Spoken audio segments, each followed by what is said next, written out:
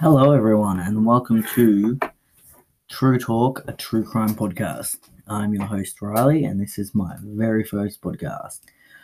We are podcasting from Melbourne, Australia, in the art room / the podcast room now. Sorry, that took me a long time to actually think of that word. Like I said, I'm your host, Riley, and this is my very first podcast. So I'm excited that y'all are going to be here for it. And if you're a true crime junkie like myself, you'll understand how important this is. It's a big day. Big day. I've been wanting to do it for a while, but today's the day that I will finally release my first podcast. And it wasn't for the likes of Morbid, a true crime podcast, I probably would not have done my own. So I want to thank those lovely hosts at Morbid, a true crime podcast, for doing their thing and encouraging me to now do my own.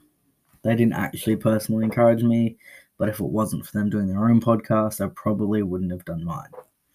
So, being that I'm from Melbourne, Australia, I wanted to do a podcast, my first podcast, on an Australian duo of serial killers. They're David and Catherine Burney.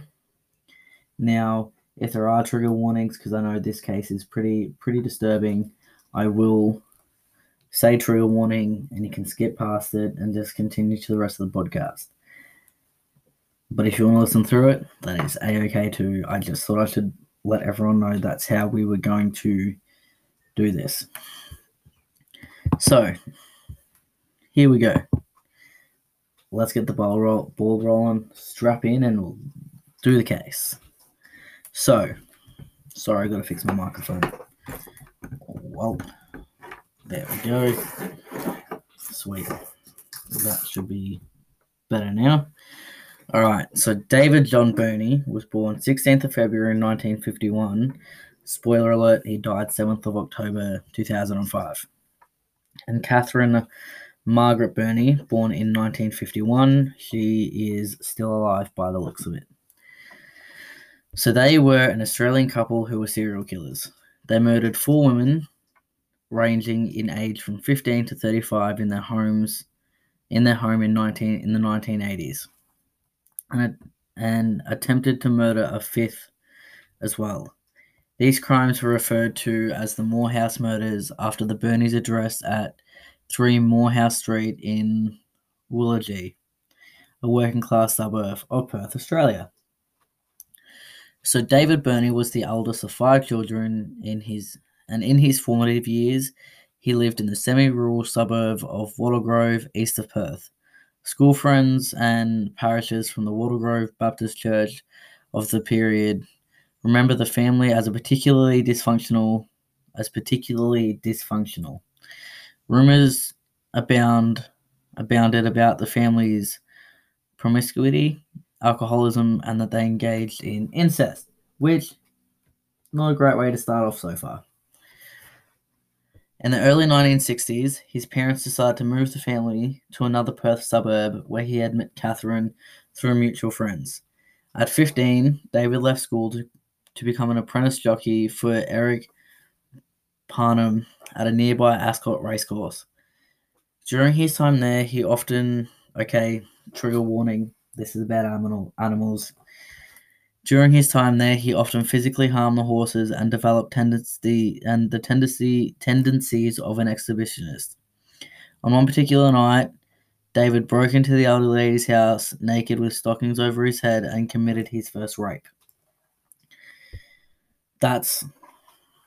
It's pretty horrific at the start. Like I said, this is a pretty disturbing case, so I will let you know when there are trigger warnings for it. In the late I missed a bit, I'm so sorry. By the time he was an adolescent, he had been convicted of several crimes and had spent time in and out of jail for misdemeanors and felonies. As an adult, he was a known sex and pornography addict and paraphiletic. He was married to his first wife during his early 20s and had a baby daughter. In the late 1986, David Burney was employed at a local car wreckers. For more than a year, David and Catherine had practiced how to make the sexual fantasies of rape and murder to come true. He was weeks away from committing his first horrific crime. Catherine Burney was also born in 1951. She was 2 years old when her mother, Doreen, died giving birth to her brother, who died 2 days later. Unable to cope with her father, Harold, had sent her away to live with her maternal grandparents at the age of 10. There was a custody dispute where Catherine's father gained sole custody of Catherine again. At the age of 12, when she met David Burney, at the age of 12, she had met David Burney, and by the age of 14, she was in a relationship with David. Harold had begged Catherine on several occasions to leave David due to the fact that she was getting in trouble with the local police all the time. But the disapproval of their relationship only strengthened their union. Her time in prison throughout her adolescent years offered Catherine the chance to break away from David Burney. Encouraged by a parole officer, Catherine began working for the McLaughlin family as a housekeeper. She married Donald McLaughlin on her 21st birthday. She and McLaughlin had 7 children. Their firstborn, a son, was struck and killed by a car in infancy.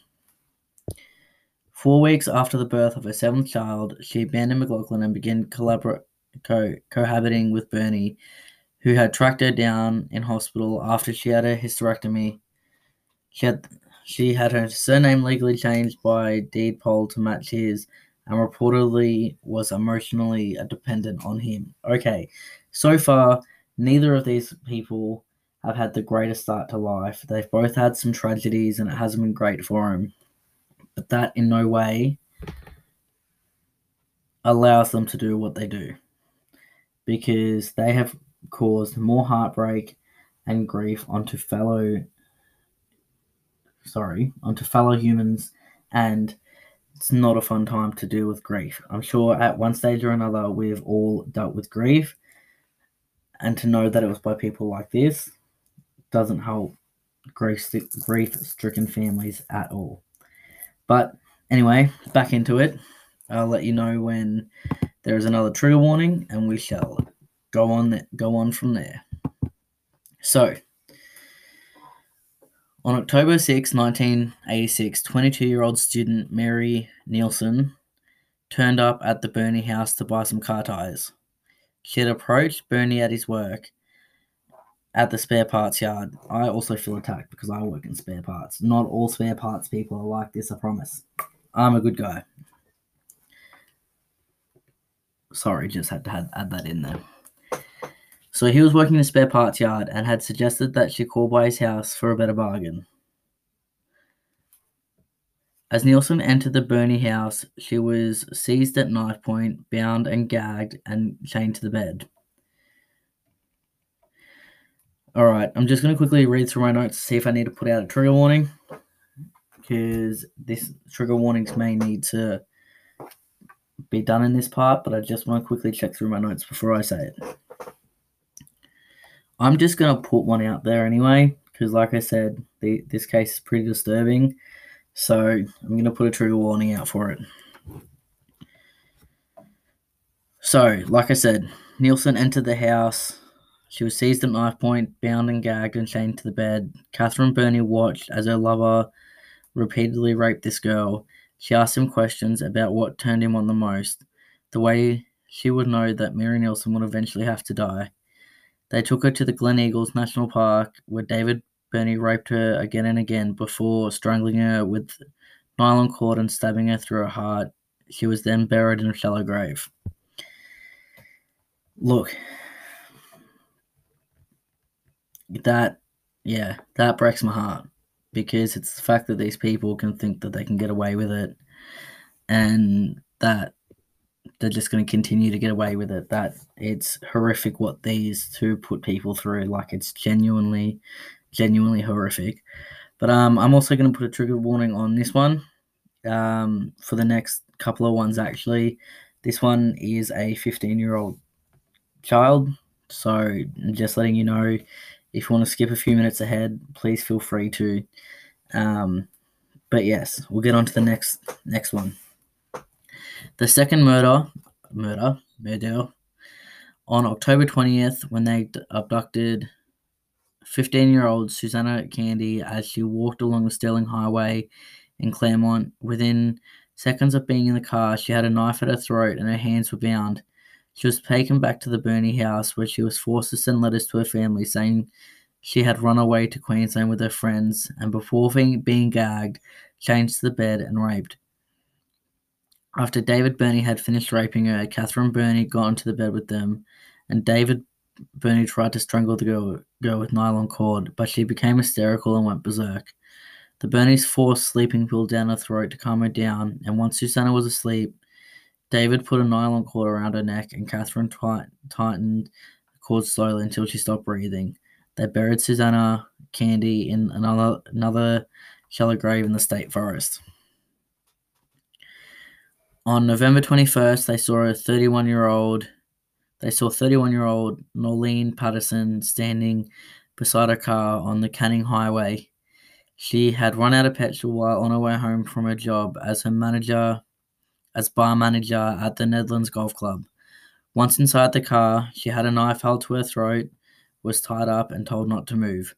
She was taken back to Morehouse Street. She was taken back to Morehouse Street, where David Burney repeatedly raped her. She was gagged and chained to the bed. They had originally decided to murder Norleen Patterson and that same night, but David Burney kept her prisoner in the house for 3 days, and there were signs that he had developed emotional feelings for Norleen Patterson. Quick to notice, a jealous Catherine made an ultimatum. David would have to kill Norleen, or she would kill herself. He immediately forced an overdose of sleeping pills down her throat and strangled her while she slept. They took her body to the forest and buried it along with the others.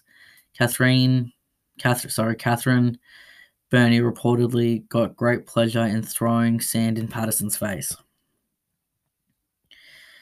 On November 5th, they abducted 21-year-old Denise Brown as she was waiting for a bus on Sterling Highway. She accepted a lift from the Burneys. At knife point, Denise was taken to the house in Willagee, chained to the bed and raped. The following afternoon, she was taken to the Wanneroo Pine Plantation. Safely in the seclusion of the forest, David Burney raped Denise Brown in the car while the couple waited for darkness. As they dragged the woman from the car, David Burney assaulted her again, and trigger warning again for this one, and plunged a knife into Denise's neck while he was raping her. Convinced that the girl was dead, they dug a shallow grave and lay her body in it. But Brown sat up in the grave. David Burney then grabbed an axe and struck her face twice at full force on the skull before burying her body in the grave. Their final victim, and the only victim to survive the attacks, was 17-year-old Kate Moore. She ran semi-naked and ran into a vacuum cleaner store on the 10th of November 1986 and insisted on seeing the police. When the police arrived, she alleged that she had been abducted at knife point by a couple who had taken her back to their house and chained her up to a bed, and that the man had repeatedly raped her while the woman observed. The next morning, while the man was at work, the woman unchained her and forced her to telephone her parents to say she'd spent the night at a friend's house and was okay. The woman then led her back to the bedroom but left to answer the door before securing her. The girl then escaped out the window. She told the police that the phone number and the address of the couple who had abducted her. When the girl and the police arrived at the Burney's residence, Catherine Burney admitted that she recognized the girl but refused to answer any more questions without her husband. When the police brought David Burney home in handcuffs, the couple claimed that the girl had not been abducted but willingly came to the house to share a bong with the Burneys, and that all sexual activities had been consensual. which, by the way, like I said, this case is very disturbing, and I'm sorry that this is such a heavy case on my first podcast, but I kind of wanted to get this one out of the way because I didn't want to do it further on. But these people are genuinely insane. Like, it's crazy what this couple are doing to these girls, and it's very heavy and it's very not okay. And I'm very glad that that last victim ended up getting out. But we shall continue to the rest of the case and see what happens here. So, like I said, the police had come to the Bernies residence, and they had claimed that this young girl had come to their house to share a bong with the Bernies. And for those of you who, shared a bong with the Bernies, and that all sexual activities had been consensual. The Bernies were detained by police who tried to trick them into confessing to the crimes by intense interrogation. Around dusk, Detective Sergeant Vince Catch said in a joking manner to David Birnie, "It's getting dark. It's getting dark. Best we take the shovel and dig them up." Birnie replied, "Okay, there are 4 of them." By the way, great maneuver by the cop just then. The Bernies were repeatedly very excited, even proud to show the police the locations of their graves of their 4 victims, which is cooked. That is insane. I have no words. I literally have no words. When sent to trial, David Birnie pleaded guilty to 4 counts of murder, which he deserves, and 1 count of abduction and rape. When asked why he pleaded guilty, he gestured towards the victim's family and said, "It's the least I could do." That's horrible. He's not okay in the head. Great. He was sentenced to 4 consecutive sentences of life imprisonment after being found sane enough to stand trial. Catherine Birnie was also sentenced to 4 consecutive life sentences of life imprisonment by Supreme Court of Western Australia. Initially, David Birnie was held at the maximum security Fremantle prison, but was soon moved to solitary confinement to keep him from coming to harm from other prisoners, which he deserved, but that's my opinion. The original death row cells were converted for him, and he stayed there until the prison was closed in 1990. The cell now can be viewed at the Great Escape Tour held daily at Fremantle Prison. I'm not advertising for them, I'm just letting you know. While incarcerated, the Bernies exchanged more than 2,600 letters, but were not allowed any other form of contact. David Birnie was found dead in his cell at Casuarina Prison on 7th of October 2005. He had committed suicide by hanging. He was due to appear in court for the rape of a fellow prisoner for the next day. And Catherine Birnie is imprisoned in Bendiup Women's Prison, where she's the head librarian. Her first application for parole was in 2007, which was rejected, and then the Attorney General of Western Australia, Jim McGinty, said that her release was highly unlikely while he remained in office. Her case was to be reviewed again in 2007. However, on March 14, 2009, new Western Australian Attorney General Christian Porter revoked Catherine Birnie's non-parole period, making her the second woman to have papers marked never to be released. Now, I am sorry that was such an intense episode for the first podcast, but that was the case of Catherine and... Why did I just have mental blank? Catherine and David Birnie, the Australian serial killers. Now, it blows my mind that these people thought that they could have gotten away with it, and how excited David got when, he said to the cop, "Oh yeah, I'll show you where they are." Like, I just don't understand their brain. I don't understand why they do what they do, and I guess, we probably never will understand why they do what they do. But thank you so much for listening, and I'm sorry for the the terrible umming and ahhing and stuttering and mispronouncing words and all that kind of stuff.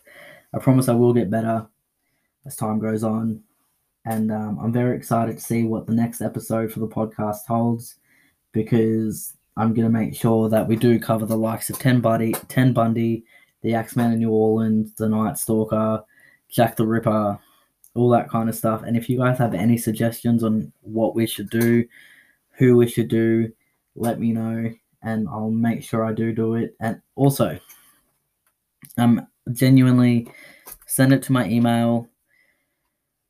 Actually, I don't have an email yet set up for this, but I will, and I'll add it on. But make sure you hit us up, and we will be releasing one very soon as well. And by that stage, I should have an email and an Instagram and all that kind of stuff. So when we have that all up, we will make sure that we let you know and go from there. But anyway, thank you for listening. Thank you for sticking around for my awkwardness and my everything, the stuttering, the wrong pronunciation of words. Next episode will be better. That much is a promise. And anyway, thank you again. You all are amazing. This is Riley, and this is True Talk, a true crime podcast. Have a great day, you all.